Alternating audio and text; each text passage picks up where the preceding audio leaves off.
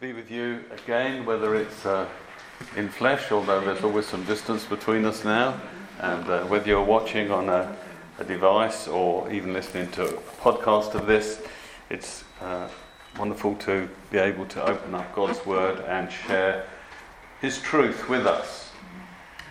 The truth sets the captives free. As Paul was praying there, he was praying and speaking out the truth. But we have to lay hold of it, just like that passage you read in Hebrews at the beginning. To make it a reality, we have to take it by faith. It isn't simply enough to say it, but we have to lay hold of it by faith. I want to share from one of the parables of Jesus with you this morning. It's found in John chapter 15, and it's the parable of the vine and the branches. Before we read it together, I want to put it in context for you. When Jesus is sharing this parable with those that are in front of him, he might have preached this as well, and he might have taught it in the synagogues, but in this particular context, he's just with the group of 11. He's met together with them, and so they're not a mixed group of people. They're believers. They're ones who are truly committed to the Lord. And so he's not preaching. He's opening his heart and he's sharing with them. They've had what we call now the Last Supper. And that was their Passover meal that they would have celebrated every year. And after they've had the meal, remember, he's washed their feet. Judas has left the room, and now the 11 are there. He's got maybe 3 or 4 hours, something like that, where he wants to pour out his heart to them, because he knows that they will go through the most difficult days of their life that lay ahead of them. The one they have put their faith and trust and dependence in, the one that they've followed and they've suffered as a result of it, he will be torn away from them within 24 hours of this meal, and he will be slaughtered on a cross. And their whole lives will collapse, as it were. They will be terrified for themselves, thinking that maybe the temple guard will come for them to arrest them, and they lock themselves in, frightened, not knowing what the future is. It was a bit sort of in line with the prayer that you prayed for these people. When we are tormented, when we can't sleep, when the enemy, we feel terrified often. And so these men in this room this day were experiencing that. And so for the next 4 or 5 hours, they don't know what's going to happen. They don't fully appreciate the awfulness of the next 24 hours. But he spends the next few hours just encouraging them, reassuring them, comforting them. He had all this on himself about what he had to go through. He knew what was coming. He knew what would happen. But his thought is for those that he loves, those that he's with.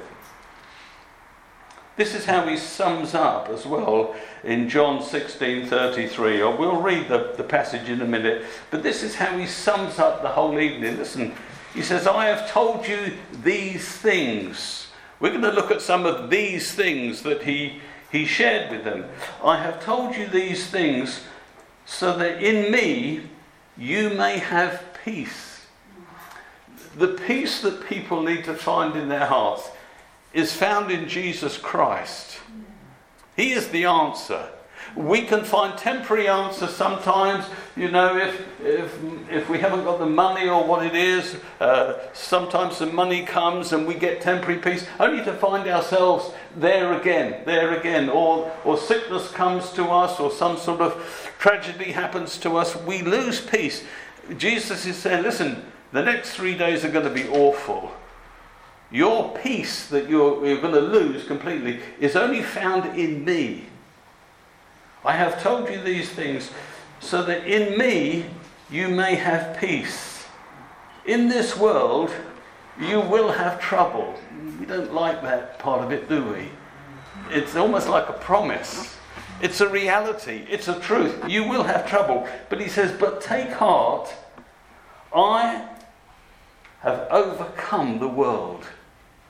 We're going to look at some of those things that he shared with them, and I hope you've heard them all before, because you've read this passage of scripture before, but in a fresh way, in a new way, you take it on board so that God can minister to you his peace. 4 wonderful things, truths then, we can draw from this passage of scripture. There are many, but before I do that, I need to read the passage to you. It's John chapter 15, and we're going to read from verses 1 to 17. When a passage is familiar, we tend to not listen. So I'm just reminding us, we need to listen because it's common to us. But even as you're listening, you might think, oh, I never quite heard that. Or that's different from what I thought it was. He says, I am the true vine, and my Father is the gardener. He cuts off every branch in me that bears no fruit, while every branch that does bear fruit, he prunes. In your Bible, it might have a little letter next to that word. It's clean as well. He cleans the branches. Okay, not because prune sounds a bit awful being chopped off, doesn't it? It sounds a bit nasty. But he prunes. Another interpretation of that word is lifts them up. He lifts them so they can be more healthy, lifts them off the ground, so that it will bear even more fruit. He says, you are already clean because of the word I have spoken to you. Remain in me, and I will remain in you. No branch can bear fruit of itself. It must remain in the vine. Neither can you bear fruit unless you remain in me. I am the vine, and you are the branches. If a man remains in me, and I in him, he will bear much fruit. Apart from me, you can do nothing. If anyone does not remain in me, he is like a branch that is thrown away and withers. Such branches are picked up and thrown into the fire and burned. If you remain in me, and my words remain in you, ask whatever you wish, and it will be given to you. This is my Father's glory, that you bear much fruit, showing yourselves to be my disciples. As the Father has loved me, so have I loved you. Now remain in my love. If you obey my commands, you will remain in my love, just as I have obeyed my Father's commands and remain in his love. I have told you this so that my joy may be in you, and that your joy may be complete. My command is this: love each other as I have loved you. Greater love has no one than this, than he laid down his life for his friends. You are my friends if you do what I command. I no longer call you servants, because a servant does not know his master's business. Instead, I've called you friends. For everything that I learned from my Father, I have made known to you. You did not choose me, but I chose you, and I appointed you to go and to bear fruit that will last. Then the Father will give you whatever you ask in my name. This is my command: love each other. There's so much there. It's so rich. Just almost every sentence you could just take it and just study it, and it's so expansive in it's what it's trying to teach us. I just want to pick up on 4 truths, 4 things that he said, 4 statements that I'm sure will encourage you. Was this meant for us, or just for the 11 that were in the room? Well, I'm going to work on the assumption, because it's in this book, it's meant for us. If it was just meant for the 11, it needed to have been recorded. It was just for them. So whatever he was saying to the 11, it isn't simply for them, it's for us as well. It's available to us. So it's as though we were sitting in the room. And just as he's talking to the 11, he's talking to you. You're there. He's saying the very same things to you. The first truth then I want to highlight here is found in verse 16. He says this, he said, "You did not choose me, but I chose you." Now we could get in some big doctrinal wranglings here about the free will of man and the sovereignty of God. We're not going to go there because I'm going to apply this in such a way that whether you're Calvinist or Arminian, you end up at the same place anyway. The fact that God has chosen you. You are chosen of God. It says Ephesians chapter 1 and verse 4, "For he chose us in him before the creation of the world to be holy and blameless in his sight." The minute you receive Jesus Christ as your Saviour, he saw you. It says in his sight. He saw you as holy and blameless. Well, you weren't, were you? And you could even say this morning, I'm not 100% holy and 100% blameless. But because of putting your faith in Jesus Christ, he chooses to see you as holy and blameless. It doesn't mean that he doesn't know what's going on. His choice is to see you in that light, to always look upon you in that way. So even if you are messing up and there are things that are going wrong in your life and you're saying and maybe thinking or even doing the wrong thing, God's position towards you is, I choose to see you as righteous. Therefore I will always act towards you in a particular way. Before creation was, he chose you. There you go. That needs a little bit of explanation. How could he choose me before even the world was here? I mean, I came quite late in the world. I mean, the world had been going on the best part of, 6,000 years before we appear.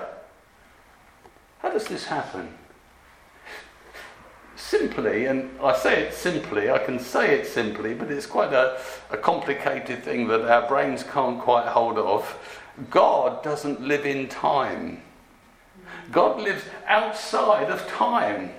So from God's perspective, he sees everything at once. Already I've lost you, you can't do that. You can't see from everlasting to everlasting. You can't see it all at once. We have a timeline, but God, standing outside of time, he sees the whole of everything all at once. It's beyond me. Of course it's God. So even before the world was formed, imagine he could look through time. He would see you. He would see me. He would see you being born. He would see you living. He would see you receiving Jesus. He would see you dying. He would see you returning with Christ and living in eternity. He sees it all. The minute you put your faith in the Lord Jesus Christ, whether that was your choice or his, that's why we can do this both ways. We're not going to wrangle about this. The minute you put your faith in Christ, he received you and clothed you with his righteousness and loved you. That was before anything happened. It says that of Jacob and Esau, doesn't it? It says before they were born, before they'd done anything good and bad, the twins, remember, Jacob and Esau, he said, Jacob have I loved, but Esau have I hated. You go, well, that's not fair. Before they'd done anything good or bad, but you see, God could see through time. He could see the choices that Jacob would make, and Jacob was the twister. It was Esau who seemed to be the decent bloke, but see, Jacob wanted godliness. He was a twister, but he wanted godliness. Esau didn't care about godly things. So he saw them. He said, before they did anything good or bad, I loved this one and I hated that one. Can I say that before the creation of the world, God looked and saw you and fixed his love upon you before you were ever before your parents were ever, or your parents' parents. He fixed his love upon you because he knew that when it came to Jesus Christ and you heard the truth, you would say, I believe. I believe. That's what makes all the difference with God, that we receive Jesus Christ as our Saviour. Christ is the centre. He is everything to you and everything that is for you. God wants you to know that it doesn't matter what you're going through, you're secure in his love. He can't stop loving.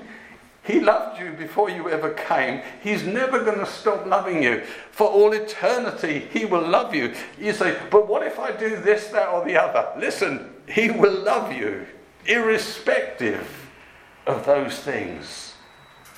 He's reserved a place for you in heaven. Didn't he say that later on in that Eden? He says, I'm going to prepare a place. What was he saying to them? He says, listen, we are never going to be separated. Let's not fuss about what the place looks like or where it is or anything else. The truth, he says, listen, we're going to be together forever. I mean, I don't really care where it is as long as it's with him. I'm hoping it's on earth. That's where my persuasion's going as I read the scriptures, that he comes here and he establishes something wonderful, a new heaven and a new earth where the two of them come together. But I'm going to be with him, and so are you. That's a very secure thought. And I'm unique. So are you. You knew that, didn't you? You're nothing like me. You're nothing like anyone. You're not like your mum or your dad or your sister or your brother. You are unique because God makes unique things. He loves to make just one-offs. And that's you. And you are precious. You are priceless. He purchased you with the blood of Christ. He paid for you with the life of his own Son that he might possess you. God loves me so much. I truly am the apple of his eye. I don't know quite where that puts you, but I'm in a very wonderful, wonderful, unique position with God. The second amazing truth that I've just drawn from this, he says, as the Father has loved me, so have I loved you. Well, just stop. You see, you have to ponder scripture sometimes. You think, well, God must have truly, truly loved Jesus. I mean, the love of God. Everything God does is perfect. So he must love perfectly. And when you think of the purity of his love for his Son, and his Son never ever did anything wrong. He was perfect. He said, a body you have prepared for me that I might do what you want me to do. Jesus says, listen, with the love that the Father loved me with, that's how much I love you. With that same quality of love. Whoa! You see how he was trying to reassure them that night? How he was trying to encourage them that night? He was just thinking how it's all going to fall apart tonight. They're all going to deny me. They're all going to run away from me. They're all going to be in fear and terror of their lives. And he was thinking, I want them to remember these things now. As the terror comes, the word of God disappears. I know that. And when we feel that, that's when we've got to pull the word of God back, because it's that combats the fear that torments our lives.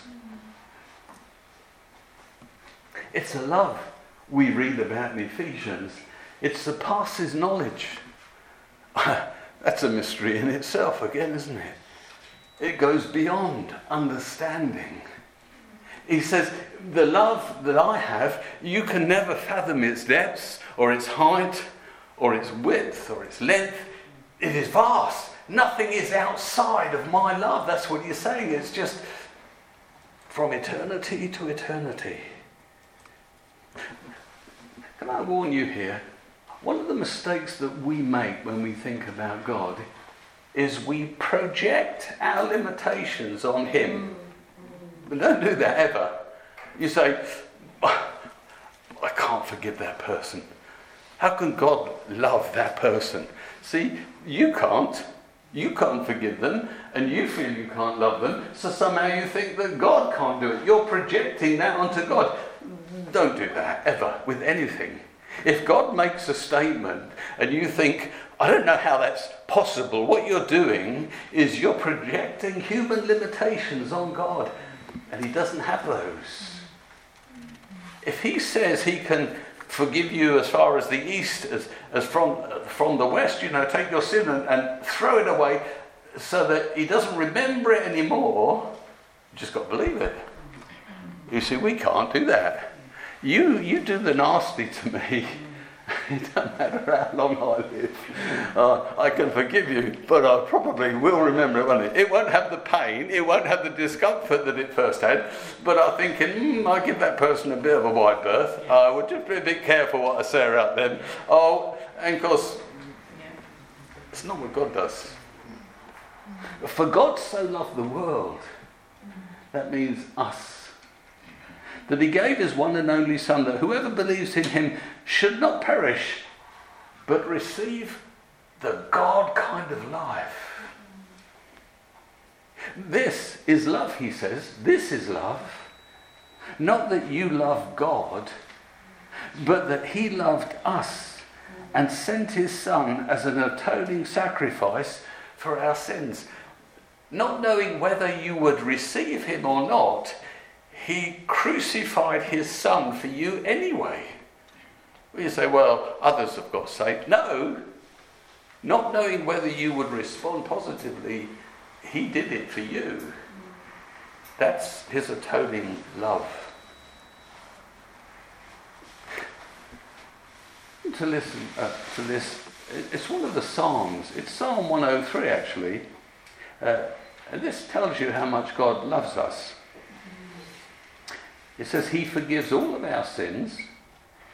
He heals all of our diseases. Now, don't throw this one out. People struggle with this. If he forgives all your sins, and in the next breath he says he heals all your diseases, don't accept the one and throw the other one out. Now, there are always conditions, and we have to think through some stuff. But the first statement is just as good as the second, and the rest you believe anyway, so you might as well believe that one. He redeems your life from the pit. You're not going to hell. He crowns you with love and compassion. He satisfies your desires with good things. He renews your youth like the eagles. He works righteousness and justice for the oppressed. He is compassionate and gracious. Don't forget, he is a holy God. So him and sin don't get on too well together. But listen to the mercy of God in the next few. He is slow to anger and abounding in love. He will not always accuse. He will not harbour his anger forever. He does not treat us as our sins deserve. He does not repay us according to our iniquities. And the psalmist finishes with these great statements. His love is as vast as the heavens. God is everywhere. So if God is in the heavens, the vastness of space is the vastness of his love. His love is as vast as the heavens. He removes our sins as far from us as the east is from the west. He is compassionate to his children and to their children's children. He knows we are weak and our lives are short. And he loves us. Every second of your life, even before you ever came to him and accepted his Son as your Saviour, he loved you with an everlasting love. The third truth I want to draw from here is found in verse 2. It says, every branch that does not bear fruit, he prunes or cleans or lifts up, as I said, so that it will be even more fruitful. Jesus' will for your life is that you are fruitful, that you bear fruit. And he's doing everything in his power to enable your life to be fruitful. We say, well, what is this fruit then? Well, the most obvious fruit, I think, that stands above all others is the fruit of love. He is turning you into the greatest lovers in the world. Not a romantic love, but a strong, powerful love. That's the fruit that he's developing. Remember in Galatians he says the fruit of the Spirit is love. There is only one fruit of the Spirit. Then he goes on to separate it into different parts. But it's all about love, those other descriptions. He wants you to be fruitful in the gifting that you have. The scripture is clear that he gives us all giftings, and whether it's the work you do day to day, or it's the giftings in the church, or whatever giftings and talents and abilities that God has graced you with, he wants you to be fruitful in them. It's terrible if people find themselves in a place of work where they're not happy and their gifts aren't being exercised. They feel most miserable. God wants to make us fruitful in the giftings that we have. Materially, spiritually, relationally, physically, he wants us to be fruitful in our body, our soul, and our spirit, in our mind, our will, and our passion. He wants fruitfulness. Fruitfulness. In coming to Jesus, you were cleansed of your sins, it says. Interesting here. He cuts off every branch in me that bears no fruit, while every branch that does bear fruit, he prunes, so that it will be even more fruitful. Then he makes this statement: you are already clean because of the word I have spoken to you. He had sort of said the similar thing to Peter. Remember when he went around washing their feet? And Peter says, you're not washing my feet, that's too demeaning, I'll not let you do that. Well, he says, if you don't let me wash your feet, you can have no part with me. Well, he says, oh no, I'm here for this then. Wash me all. He wants a full job. And Jesus says, no, he says, you're already clean. It's just there's areas in your life that need cleaning, pruning, dealing with. He's saying the same sort of thing here. He sort of said, you are already clean because of the word that I have spoken to you. You were saved by listening to the word of God. Isn't that interesting? It is the word that cleanses us of sin. You say, I thought it was the blood that cleansed us. Well, sometimes that expression is used, but the blood redeemed you. It was the ransom price paid for your life by Jesus to God.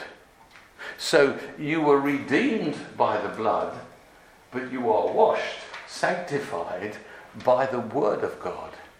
The word of God washes us. It cleanses us. Do you remember the parable of the sower? It's also called the 100-fold return. He says, if you don't get this parable, you'll not get any parable, so it's important you get hold of this one. He says, listen, it's the word that changes lives. It's the word that makes difference. He says, the word comes and you can lose it, or it gets choked up, or all those awful things that happen to it. But he says, listen, the word that finds its place in the heart of a person will produce 30, 60, or even 100 times what was planted in it. It is the word. It is the word that sanctifies us. The word of Jesus, or the words of Jesus, as they enter into our heart, can cleanse us and transform us, enabling us to bear more fruit. The last thing the devil wants you to do is read the word or listen to the word. And so most of us starve ourselves of the Word of God. We don't get enough of it. And then we wonder why things aren't sorted out as much as they could be in our lives. Sometimes we blame God because he doesn't live up to his word, but he could come back to you any minute and say, listen, this is a covenant. You do this and I'll do that.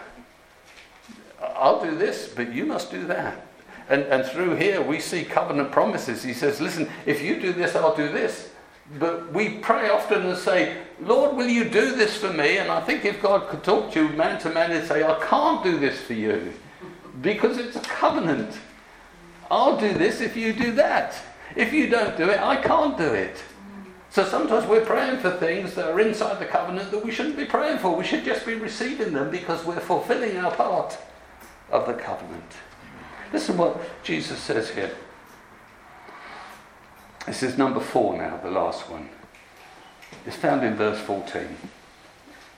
He says, you are my friends. You are my friends. Have you considered yourself in that light? A friend of Jesus? He definitely says he's your friend. He says it more than once here, right towards the end of that passage. He says that you are my friends. In the Old Testament, there are 2 people that we know about who were friends of God. They were Moses and Abraham. What I discovered about these 2 men that's different from other people in the Old Testament is that when God wanted to do something, if it involved his friends, he would go and talk to them about it. Remember when he came one day and he spoke to Abraham and he said, I've heard terrible things about Sodom. Now God knew that Abraham's nephew or possibly adopted son was living in Sodom, and he says, I've heard it's so bad, I'm just going to wipe the place off the planet. It's so evil. And remember, before he decides to do this, he says, I must go and talk this over with my friend Abraham to see what he thinks about it. Of course, they have this dialogue, and Abraham draws him down, doesn't he? So if there's 10 righteous, he won't destroy Sodom. He chatted it over with him. And when we come to Moses, remember God is so angry with their grumbling and complaining and moaning day after day after day. God says, I've had enough, Moses. I'm just going to get rid of the lot of them and we'll start again with you. And he goes, God, no, you can't do that. So he enters into a dialogue with him. Jesus says, listen, I call you my friends because I share my business with you. It actually uses that word. I no longer call you servants because a servant does not know his master's business. Do you know what Jesus wants to do? He wants to share his business with you. He wants to say, you are so precious and valuable to me. I want to talk this over with you. Let's talk about what's going to happen in Perivale. Let's talk about the church. Let's talk about the nation. Let's talk about the pandemic. See, if you are a friend and that friend keeps secrets from you and you find out about it, you get quite angry because I thought we were really close. I've been open with you with everything, and now I find from other people you've kept things secret from me. God says, listen, I'm your friend. I won't hide anything from you. Everything that my Father has shown me, everything that I know, everything that can help you to get into a deeper relationship, a more personal relationship with my Father, I will tell you. I'm not hiding things from you. But see, we have to press in to be the friend. We have to realise he wants to be our friend. When I first heard this, I started asking God stuff. Well, Jesus really, because it's Jesus that he'd be my friend.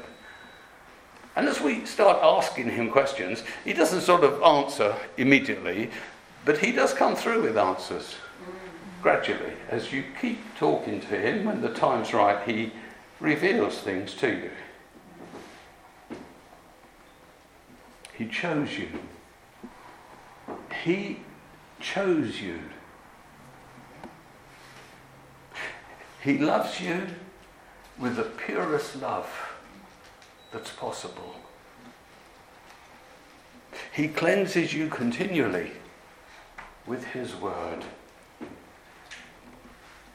And he's your dearest friend. He is, whether you appreciate it or not. There is no friend like this one. He is your dearest friend today, has always been, and will be for eternity. You see, it's Jesus. He is the true vine. What does that mean? It means he is the source of life. Amen. He is. Because you can have a bush that has grapes on it, but if there's no vine, if there's no life, if there isn't the life that's flowing through it, there are no grapes. He is the source of your life. And he has so much for you, and he loves you so very much.